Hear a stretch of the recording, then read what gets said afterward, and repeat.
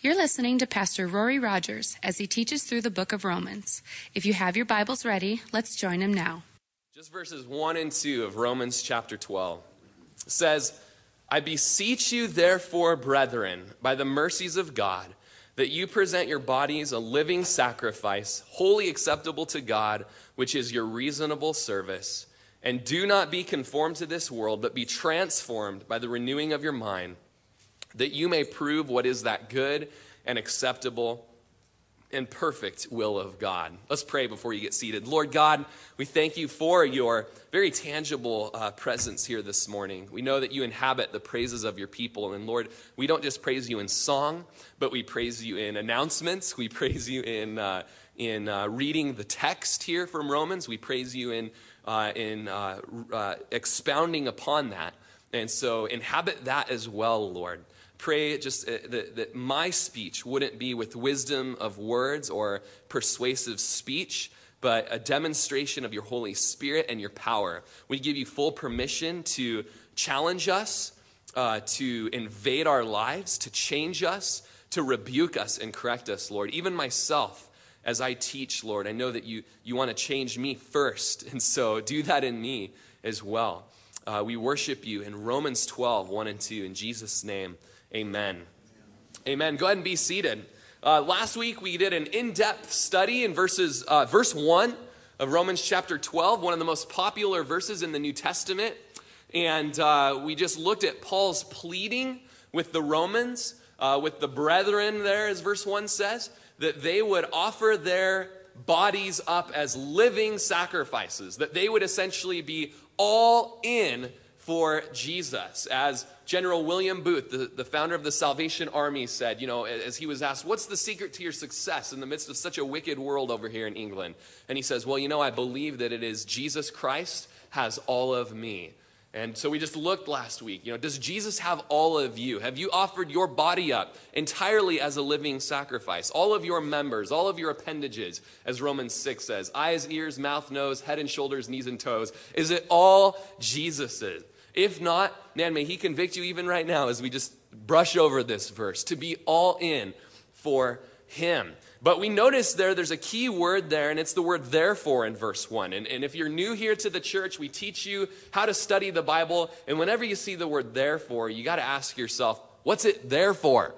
What's it there for? And what it means is look at the context of everything you've read so far. So far in the book of Romans, we've looked at the depravity of man and how it's a radical depravity. There is none right with God. There is none innocent. There's no one that can work their way to heaven. Not one person, Romans chapter 3 says. There's no one that will get to heaven by works of the flesh or trying really hard or pulling themselves up by their own bootstraps. But they will be saved by grace, by the grace of God. Through faith, by resting in what Jesus has done for them on the cross. And then the rest of their life, Romans verses 6 through 8 tells us, the rest of their life, you will be being pressed away from the wicked system of the world and being made more like Jesus. And even then, it's not by pulling yourselves up by your own bootstraps. But then, even then, it's by grace through faith that God transforms you more and more into the image of Christ. In chapters 9 through 11, we've looked at God's sovereignty and his plan in saving the Gentiles and the Jews alike. And so in retrospect, looking at chapters 1 through 11, Paul has shown us God's great mercies that have been poured out on us. Even though we are wicked, we are perverse, we are foul, we are debased, even then, God showed his love towards us by sending his own son to die for us, that if anyone would believe in him, they would not perish, but have everlasting life. Therefore, I beg you, verse 1 says, by the mercies of God. Look at the mercies of God. And doesn't that just make you want to lay your life down as a living sacrifice? Not a one-time thing. I'll lay my life down once and no, it's a whole lifestyle. It's a new change of living by the Spirit of God where you've given every part of you, your mind, your intellect, your dreams, your aspirations over to God and his plan and his dreams and his kingdom purposes. And so if you weren't here last week, I encourage you to get on our website and to listen to that study. Because we just don't have time to do it again. We should just do it again. It's so powerful. But we're moving on, and we're doing one more verse this week. And then next week, we'll be looking at verses 3 through 13. But as we move on, there's verse 2 where it says, and in light of all of that, do not be conformed to this world, but be transformed by the renewing of your mind, that you may prove what is that good and acceptable and perfect will of God. Well, the title for the message this morning is, are you conforming or are you transforming? Are you conforming or are you transforming? According to an executive of an Oakland, California business company, all employees are required to sign in when they come to work each morning, and if late, they're to write down the reason. During bad weather, the reason typically is written down fog by the first arrival. With those who come in afterwards, they would simply just put ditto marks under the first inscription. One morning, the first tardy gentleman printed under the excuse column, "Wife had twins." On the next 18 lines, the latter arrivals dutifully noted ditto. Here in verse 2, by using this vague conjunction, the word kai, or the word and that you see there in verse 2, and do not be conformed, Paul leaves open the exact relationship between verse 1 and verse 2. Verse 2 is really subordinate and serves verse 1. It gives the means by which we can carry out this sweeping exhortation of laying our lives down as a living sacrifice. We can present our bodies to the Lord as genuinely holy and acceptable sacrifices. As verse 1 says, this is a reasonable service to the Lord. It's a reasonable spiritual act of worship. And so verse 2 gives us the ability to carry out verse 1. Verse 1 gives us the ability to carry out verse 2. As we lay our lives down as living sacrifices, it's because we've been transformed by the renewing of our minds. So are you conforming or are you transforming? Let's look at the first thing here, conformed. The Phillips paraphrase, and we have it up here for the screen. J.B. Phillips was an Englishman in the time of World War II, had a real heart for the youth, and so he understood they were having difficulty reading their Bibles. So he wrote a paraphrase of the entire New Testament, many books of the Old Testament, and it's just a great read. If you're struggling in reading the Bible, check out the New Living Translation or check out J.B. Phillips' paraphrase online. But this is what he says about verse 2. This is his paraphrase of it. He says, "Don't let the world around you squeeze you into its own mold, but let God remold your minds from within." I love that. And since I was a young man way back in the day, that's been burning in my heart. Don't let the world, Rory, squeeze you into its mold, but let God remold your minds from within. The Greek scholar Zodhiates translated this verse like this: stop being molded by external and fleeting and fading external fashions of this age, but undergo a deep inner change by the qualitative renewing of your mind as the Spirit of God alone can work in you. So, this exhortation, do not be conformed to this world. Being conformed speaks of being fashioned alike or conforming to the same pattern. Phillips gets it right, being squeezed into a mold, essentially. Webster's dictionary speaks of being conformed in that we're complying with rules or standards of the world. And Webster goes on to say, it's when we behave according to the social and acceptable conventions or standards. When we are conforming to the world, it's because there's pressure upon us to be like the world. William Barclay said, we're not to be like the chameleon that takes its color from its surroundings.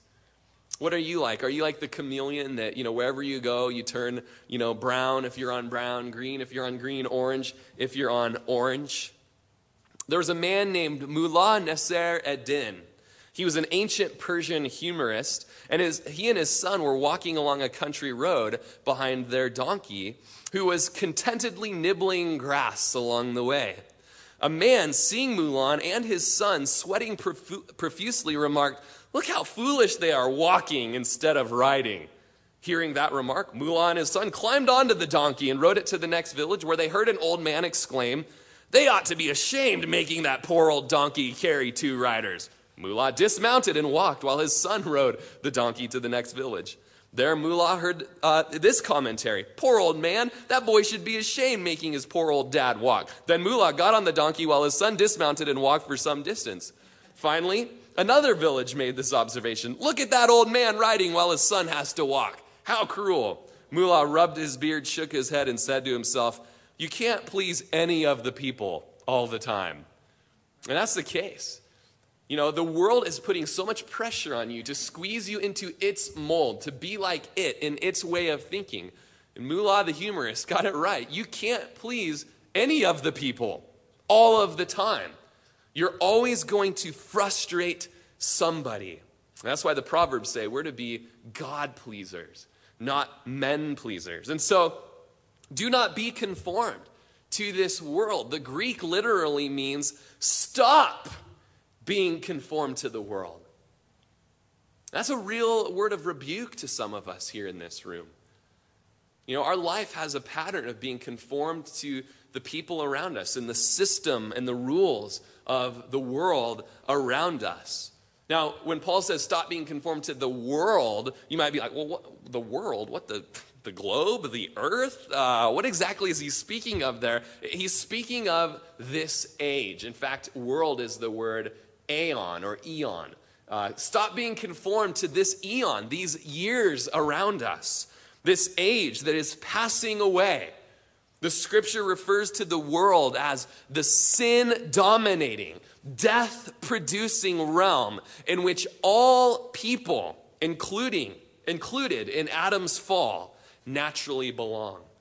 Everyone around us who have not been transformed by Jesus Christ, watch out.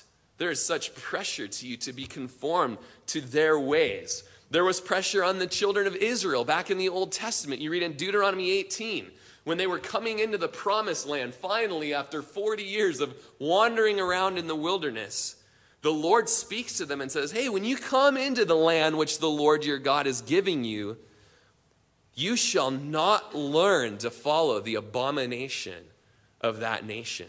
What God is saying there through Moses is, don't be conformed to this land that you're coming into. There shall not be found among you anyone who makes his son or his daughter pass through the fire. That was the child sacrifices that would take place there in the land back in the day. None of you should practice witchcraft, a soothsayer, or anyone who interprets omens, or a sorcerer, or one who conjures spells, or a medium, or a spiritist. Don't visit the psychics, is what he's saying. Those who call upon the dead. For all who do these things are an abomination to the Lord. And because of these abominations, the Lord your God drives them out from before you. You shall be blameless before the Lord your God. For these nations which you will dispossess, listen to soothsayers and diviners. But as for you, the Lord your God has not appointed such for you. The children of Israel were coming into a land full of wicked, wicked people. Witchy women. I've been listening to some 60s music while I've been remodeling my basement. Be careful. Did someone say dork? Seriously? I wasn't raised in the 60s. Okay. He says, watch out. Leviticus, I think it's chapter 16, says, you know what? These people that were living in the land before you, I vomited them out of the land for their perversity, for their child sacrifice, for their sexual immorality, for their witchcraft. The land vomited them out. Very graphic language. And if you're not careful, the warning to them all throughout the Old Testament is, I will vomit you out as well. And what happened? Because they didn't obey the Lord brought the Assyrians in, and he brought the Babylonians in to lead the children of Israel and Judah into captivity, into a period of discipline because of their conforming to the world around them. George Bernard Shaw says, if you do things merely because you think some other fool expects you to do them, and he expects you to do them because he thinks you expect him to expect you to do them, it will end in everybody doing what nobody wants to do, which is, in my opinion, a silly state of things. So true. Are you just doing what the world around you wants you to do? John 15:19, Jesus says so clearly, if you were of the world would love its own. Yet because you are not of the world, you're not of this eon, but I chose you out of the world, therefore the world hates you. You need to know right now that your friends and your peers, your buddies, your coworkers, they hate you. If you're a Christian, they just do. They're not telling you that yet, but when you start speaking to them of the truth of who Jesus is, they're going to hate you. Their flesh, their kingdom of self, is going to hate the kingdom of God, confronting them in their sin. Ephesians 4:17 through 20, Paul says, this I say therefore and testify in the Lord, that you should no longer walk as the rest of the Gentiles walk, in the futility or worthlessness of their mind, having their understanding darkened, being alienated from the life of God because of the ignorance that is in them, because of the blindness of their heart, who, being past feeling, have given themselves over to lewdness, to work with all uncleanness and greediness. But you've not so learned Christ. Watch out, you guys. The world is lewd. The world is corrupt. The world is futile. Their minds. And you might just think of those people that are in the world that are sinners that are around you. You got to understand their minds corrupt and they want you to do what they're doing. This is not how you've learned Christ. This is not what Jesus has told you to do. John Stott says these two value systems, this world and God's will, are incompatible, even in direct collision with one another. Whether we're thinking about the purpose of life or the meaning of life, about how to measure greatness or how to respond to evil, about ambition, sex, honesty, money, community, religion, or anything else, the two sets of standards diverge so completely that there is no possibility of compromise. Did you hear that? There is no possibility of compromising with the ways of the world. They're in direct opposite of each other. James 4:4 says, adulterers and adulteresses, do you not know that friendship with the world is enmity with God? Whoever therefore wants to be a friend of the world makes himself an enemy of God. Don't get John wrong here, or James wrong here. We're to love the world. We're to serve the people in our community. We're to love our neighbor and bring an ornament to the gospel, bringing the gospel to people. What he's saying is being a friend with the world and linking yourselves to the depraved, sinful passions of this life cannot be done. You will be a spiritual harlot, a spiritual adulterer, a spiritual adulteress. As Peter says, as obedient children, not conforming yourselves to the former lusts as in your ignorance. That word conform being used again by Peter. Now that you're a Christian, if you say you're a Christian, I'm a Christian, I'm saved, I've been born again.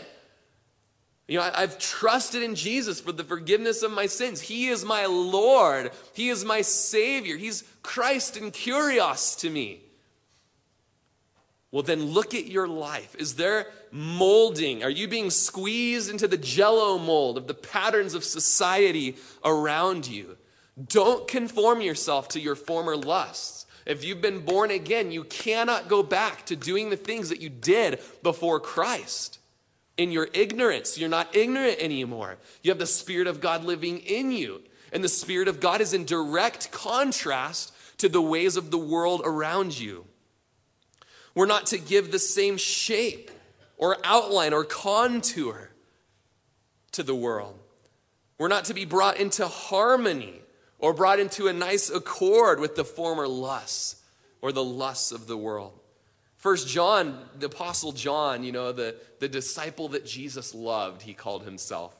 He says this, 1 John 2:15, do not love the world or the things in the world. If anyone loves the world, the love of the Father is not in him. For all that is in the world, the lust of the flesh, the lust of the eyes, the pride of life, is not of the Father, but is of the world. And the world is passing away and the lust of it, but he who does the will of God abides forever. It's been called the 3 bullets in the gun of the flesh. The lust of the world, the lust of the flesh, and the pride of life. These things will slaughter you if you give in to them, if you love them. Do not love them. All of these things around you, these fleshly, worldly things, the society that we're living in, and its lusts, and its lewdness, and its debauchery, it is all going to die, and if you partake of it, it will end in death for you as well. Certainly physically, possibly a spiritual death. Matthew 13:22, Jesus tells the parable of the sower and the seed. And he gives 4 different types of ground that the seed is cast out upon. He says the seed is the word of God. It's the message of the kingdom as it's being cast out. And he says in Matthew 13:22, he who received the seed among the thorns is he who hears the word, and the cares of this world and the deceitfulness of riches choke out the word, and he becomes unfruitful. You may have received the word of God, perhaps with joy, one of these seeds is spoken of. But watch out, just like the weeds and the thorns in your yard, they will choke out the beautiful flower. They will choke out the fruit-producing vine. And don't let the cares of this world, don't let the lusts of this flesh, don't let the pride of this life choke you out. It's a warning. Karl Barth called Christian ethics the great disturbance. So violently does it challenge, interrupt, and upset the tranquil status quo. Talked about that a few weeks ago. The gospel confronts. The gospel is the great agitator in the washing machine of life. You put the dirty clothes in and it... Have you ever tried to hold on to the agitator while that thing's spinning around? That's how it gets the clothes so sparkly clean. The agitation. As we bring in the word of God, Christian ethics founded upon the gospel because of God's mercies, the world will be agitated. The world will be disturbed. It wants you to conform to it, and God says, spin the other way. God says, go against the flow. Don't let the world conform you in how you dress. Where do you get your fashion sense? Guys and girls. I remember back in the day when, all of us high school boys were just coming to Jesus and we were like, we'd yell out Romans 8:13 whenever we'd see a girl. Mortify the flesh. Don't look at her. You're lusting. I'm trying not to, And we went around our youth camp the whole time just like, don't look at her, boys. She's a blonde. I'm not, I'm kidding. It wasn't. You're a troublemaker today, aren't you? At least she didn't say dork, okay. And I remember one girl coming up and she's like, look, I've been dressing modestly this whole camp, but you boys are wearing your pants down below your boxer shorts, and how do you think that makes us feel? So it's not just for girls, although styles have changed. So I think guys are a little more in the clear these days. Although the skinny pants, yeah. Are you being conformed to the world in how you dress? Michael Hyatt, who's the president and CEO currently of Thomas Nelson Publishers, shares his thoughts about modesty, and he wrote these out after he'd seen the MTV Music Awards. He says, it got me thinking, where are these girls' fathers? Has anyone ever taught them the concept of modesty, or have all the men in their lives simply exploited them as sex objects? These are not rules about skirt length or the amount of cleavage you can show. I'm just not a very good legalist. These are simply guidelines. I gave these to my girls when they were growing up. Modern culture exerts a powerful influence. Nevertheless, I want them to have something that would transcend current fashion and guide their attire once they were older and perhaps a little wiser. So here they are, his 4 guidelines for modesty. If you have trouble getting into it or out of it, it's probably not modest. Although Scott says I like to wear my little brother's shirts, so This could be for guys too. If you have to be careful when you sit down or bend over, it's probably not modest. If people look at any part of your body before looking at your face, it's probably not modest. If you can see your most private body parts or an outline of those parts under the fabric, it's probably not modest. So God protect us from legalism today as we look at this, but may we also be provoked by grace and by mercy to not be conformed to the world, its pattern of fashion. Are you being conformed to the world through corrupt language being part of your vocabulary? Are you being conformed to the world in your sexual behavior or in your dating practices?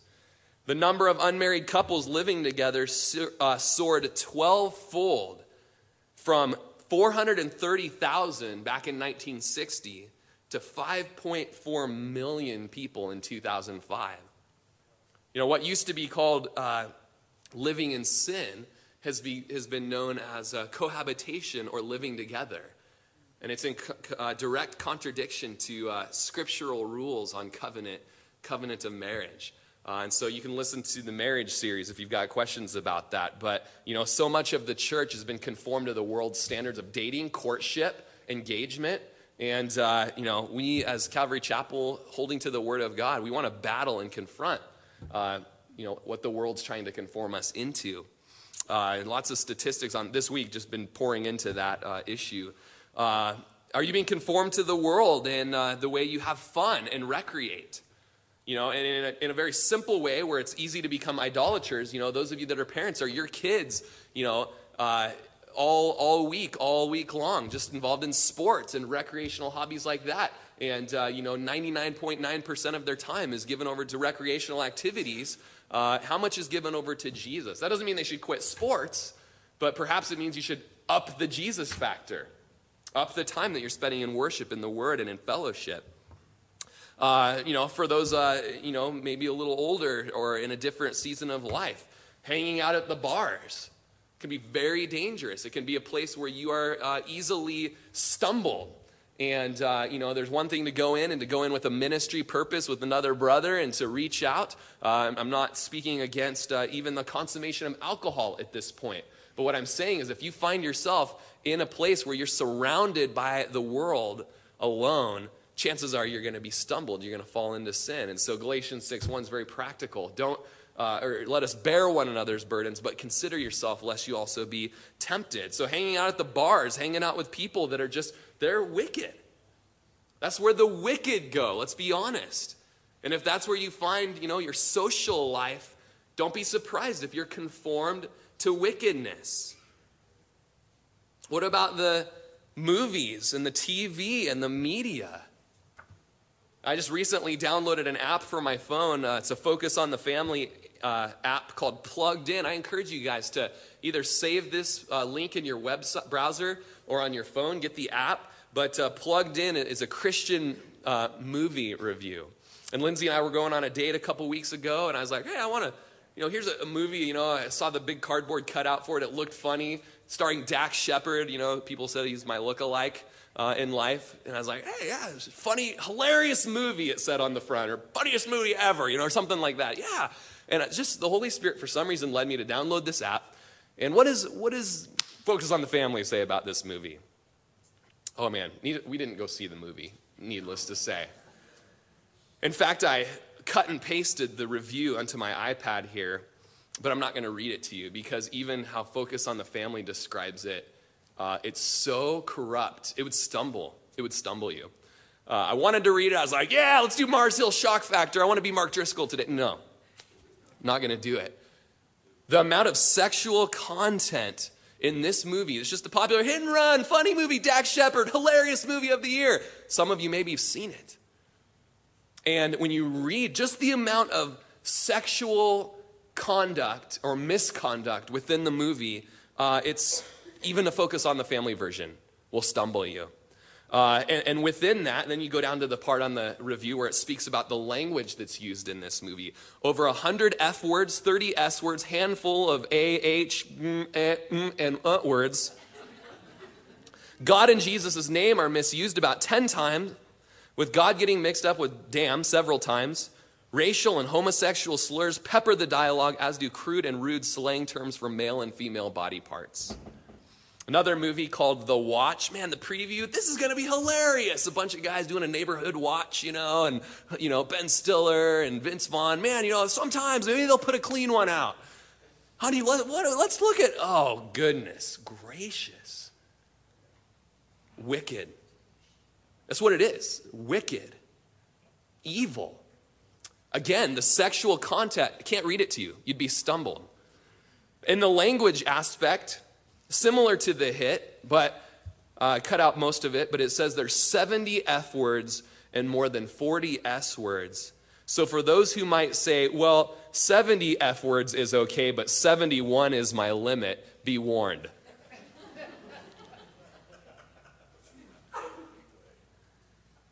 And that just goes with most of the movies. So is Rory saying, don't go to the theater, as they used to preach in the 1800s? And that's not what I'm saying. What I'm saying is, don't be conformed to the world. And if you struggle with the language that comes out of your mouth, but you're watching these movies where there's close to 500 curse words within an hour and a half period, don't be surprised if that's what comes out of your mouth. Men, if you struggle with lust and pornography, but you go to movies where this type of a focus on the family I don't know who the guy is that watches these, by the way. I'm not sure how that works. But you struggle with lust and this is what you watch, don't kid yourself. Your sanctification process will be like trying to sprint in quicksand. It will be nearly not happening. So wives, hold your husbands accountable. Husbands, love your wives. Present her before the Lord on that day as pure. And I'm speaking as a guy that's convicted this week. So don't be conformed. Don't let the world squeeze you into its mold, but be transformed. So we've looked at conform. Now we're looking at transformed, but be transformed by the renewing of your mind. Now don't be confused. Neither Paul nor I am preaching moralism or behavior modification. What I and Paul are preaching is a heart that can be changed and renewed by the power of the Holy Spirit when you're born again, and you will be set apart, not through works, but through a love relationship with Jesus that responds with works. I'm not preaching do better, I'm preaching love Jesus more, and as you love Jesus more, you'll say, I cannot in good conscience go see this movie, no matter who's in it. I just can't do it. I can't go to this place. I can't say this word. And if I do say it, God forgive me, that was sin. Confess it, repent by the Spirit. But be transformed by the renewing of your mind. The word transformed is the word metamorphos. Does that sound familiar to you? We get our English word metamorphosis from this. The Greek word speaks of being strikingly changed from one form to another. It means to change in composition, to change in structure, from the inside out, especially, Webster says, by supernatural means. I love my pastor's testimony, Rob Verdine. He was voted, I can't remember how he put it. It was like voted by his peers least likely to become a Christian or something like that back in high school. His senior year, he drove by the school while everyone was outside, honking his horn, burning rubber, and flipping everybody off while cussing at them and peeling out in the street. Big into drugs, big into partying, big into sex. But his sister was praying for him, and he got saved. He was working as an electrician apprentice at the time, and he would go to work, and pretty soon the boss just throws down his tools and says, all right, what's wrong with you? What did I do to you? What are you talking about? Well, normally, you're marching around here and you're like cussing and telling a lot of dirty jokes and stuff, and you haven't cussed in over 2 weeks. And Rob says, I didn't even know that I wasn't cussing. I'd just been completely transformed. I'd been completely changed. A metamorphosis had happened. My other pastor, Ken Odegaard at Calvary Chapel in Lakeview, he was into drugs of all shapes and sizes, into black magic. He had an out-of-body experience where He was led all through town and eventually back to his bathroom mirror, where he saw his face in the mirror in his out-of-body experience, where in black magic, if you see yourself in the mirror, like you're going to die soon or something like that. And God saved him, brought him out of that, transformed him, changed his life. Mike McIntosh is a Calvary Chapel pastor who was high on LSD the first time he went to church, and he was freaking out because he thought half of his head had been blown off. And so he's at church and he's hysterical. Half my head is gone. Whoa, someone hold him down. Drag him into the back room and talk to him about Jesus. He gets saved, and actually for quite a long time still thought half of his head was gone, but his mind had been transformed over time by the Holy Spirit. He's a Calvary Chapel pastor now. Be transformed in a radical, striking one form to another. Look at 2 Corinthians 5:17. If anyone is in Christ, he is a new creation. Old things have passed away. Behold, all things have become new. Have you been born again? Have all things become new? If not, it's good to just look at yourself. Have I really been born again? Have I really surrendered my life to Jesus as my Lord, as my master? Or do I look like everybody else out there? Maybe I'm a nice guy, but the Mormon's a nice guy. The Muslim's a nice guy. The Jehovah's Witness, nice guy. I'm not talking nice guy. I'm talking about, have you been born again and been transformed into a new creation in Jesus Christ? Have you had a metamorphosis take place? This word speaks of the frog who starts out as a tadpole. Starts out as a little, I don't even know what, floats around, has a leg pop out, has another arm pop out, has an eyeball. I don't even know how it works. But pretty soon, he's hopping around. It speaks of the butterfly who started out as a worm, caterpillar, legs, no legs, I don't know, climbs up a tree, makes himself a sleeping bag, pops out in a couple days, and he's flying around. One guy defined a butterfly as, a worm that's earned its wings. Only with Christians, these worms, we don't earn it. We don't earn anything. We spend time with Jesus and wings appear. Are you spending time with Jesus? Have wings appeared? It just seemed right. 2 Corinthians 4:16, therefore do not lose heart, even though our outward man is perishing. You might, let's face it, you're getting old. Your bones are decaying. You're about to fall over. But you could have the youth and the vigor in your heart of a 17-year-old. You're being renewed. Your inward man is being renewed day by day. So don't be conformed to this world, but be transformed by the renewing of your mind. How does this transformation, this metamorphosis happen? Happens by renewing your mind, by having an extreme home makeover take place up in here, down in here. It speaks of a renovation. It speaks of restoring freshness and having vigor and perfection. It speaks of being regenerate and being revived.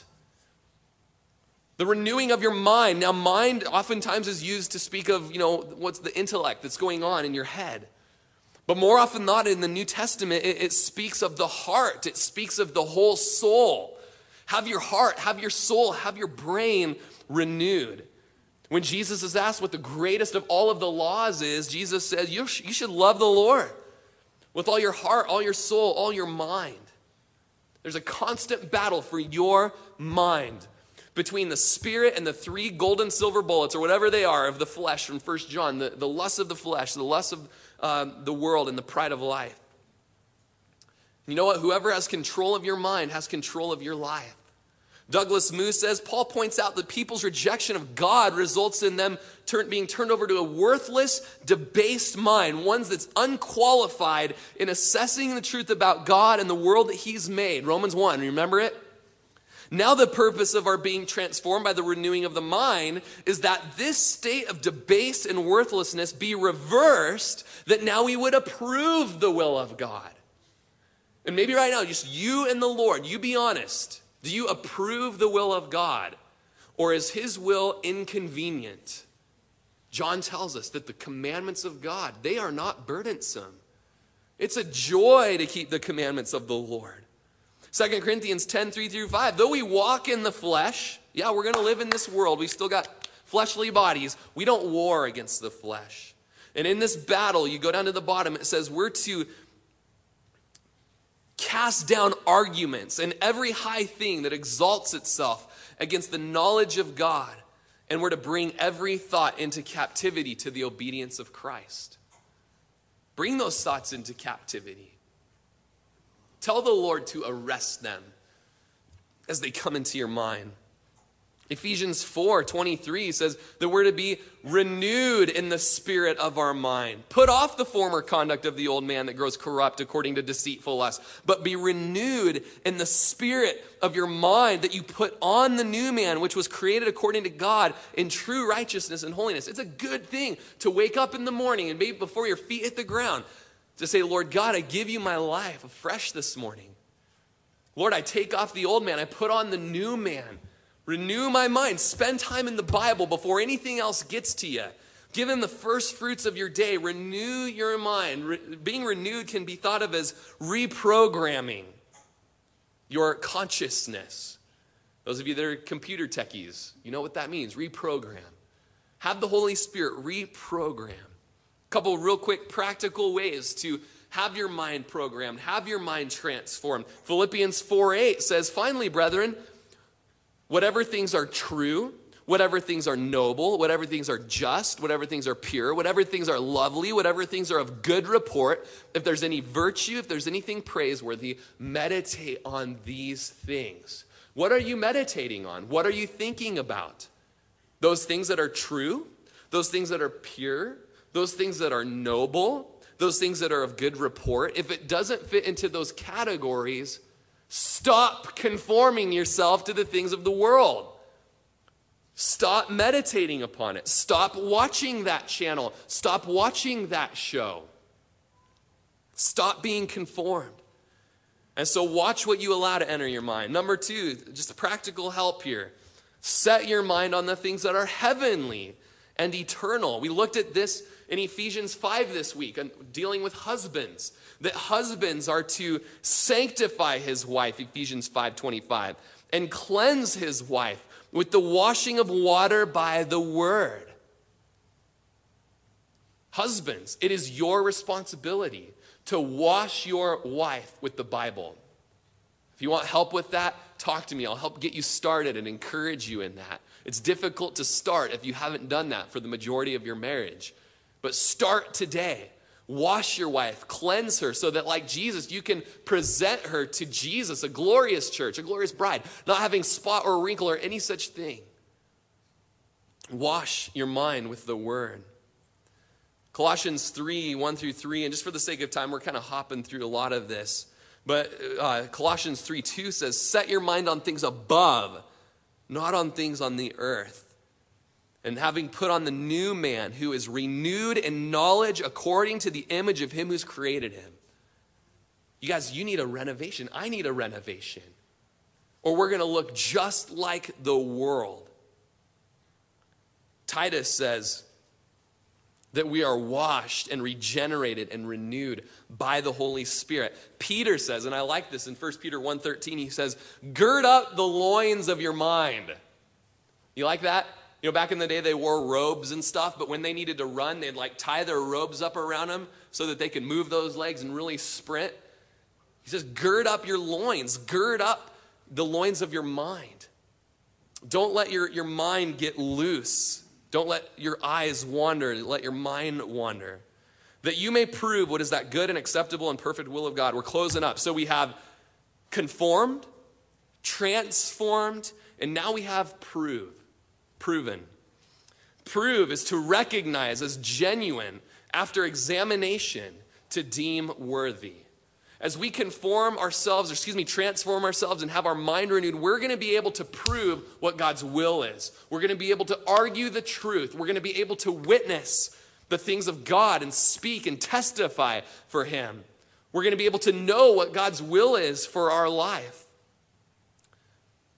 And once we transform through this renewing of the mind, we're going to be able to see God's acceptable, perfect will. Real quickly, look at Psalm 19, 7-11. And we know that this transformation comes by being in the scriptures, by reading the Bible. It's referred to the washing of the water by the word. And I love what Psalm 19:7 says. The law of the Lord, that's the Bible. The law of the Lord is perfect, converting the soul. The testimony of the Lord is sure, making wise the simple. The statutes of the Lord are right, rejoicing the heart. The commandment of the Lord is pure, enlightening the eyes. The fear of the Lord is clean, enduring forever. The judgments of the Lord are true and righteous altogether. More to be desired than are they than gold, than much fine gold, sweeter than honey and honeycomb. Moreover, by them your servant is warned. You will be able to know what is the good and perfect, acceptable will of God as you spend time in the law, in the commandments, in the word, in the precepts, in the scripture.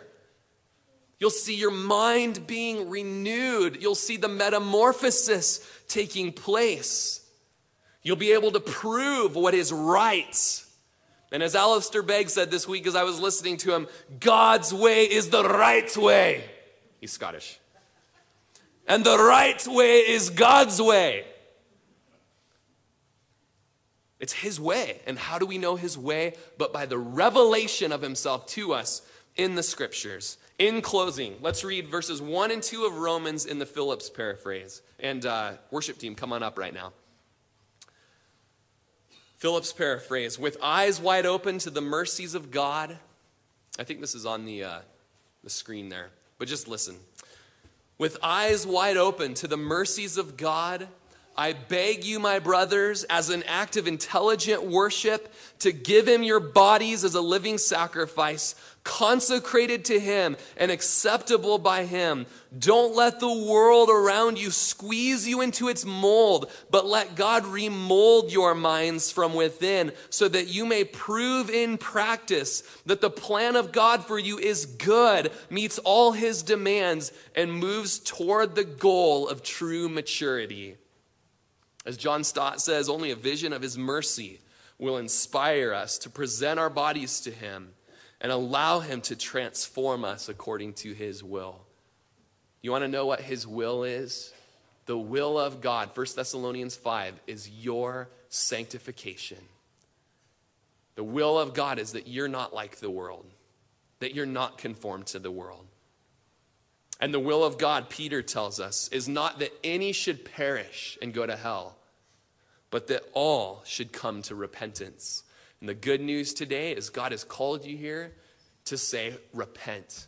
If your life looks more like the world than it looks like Jesus, repent. Say, I see it. It's gross. It's wrong. Lord God, you're right. And I want to be linked with you. I want to stand with you. Change me. If you've never been saved, then right now you can say, Lord, save me. Be my Lord. Be my Savior. I see the filthy conduct that I've been partaking of. I want none of it. I want you in all of your purity, in all of your holiness, and all of your rightness. He doesn't want you to perish. But if you continue on in this aeon, in this age, following the worldly passions, you'll die. You'll perish, both in this life and the life to come. And so I plead you, be reconciled to God. The best way that you know how today, say, Lord, forgive me of my sins, wash me clean. And you can come to the table today with all of us and grab the bread and be reminded of how much Jesus loved you, that his body was broken and just ripped apart for you. And you can drink the juice and remember that his blood was spilled and shed, that you can be forgiven of your conformity to this world. And he'll empower transformation and metamorphosis in your life. You've been listening to Pastor Rory Rogers, pastor of Calvary Chapel of Crook County, located in Prineville, Oregon. For more information on this ministry, or if you'd like to contribute, please feel free to write us at P.O. Box 378, Prineville, Oregon 97754, or check us out further at our website at www.calvarycrookcounty.com. We thank you so much for listening, and we pray that this ministry has blessed you.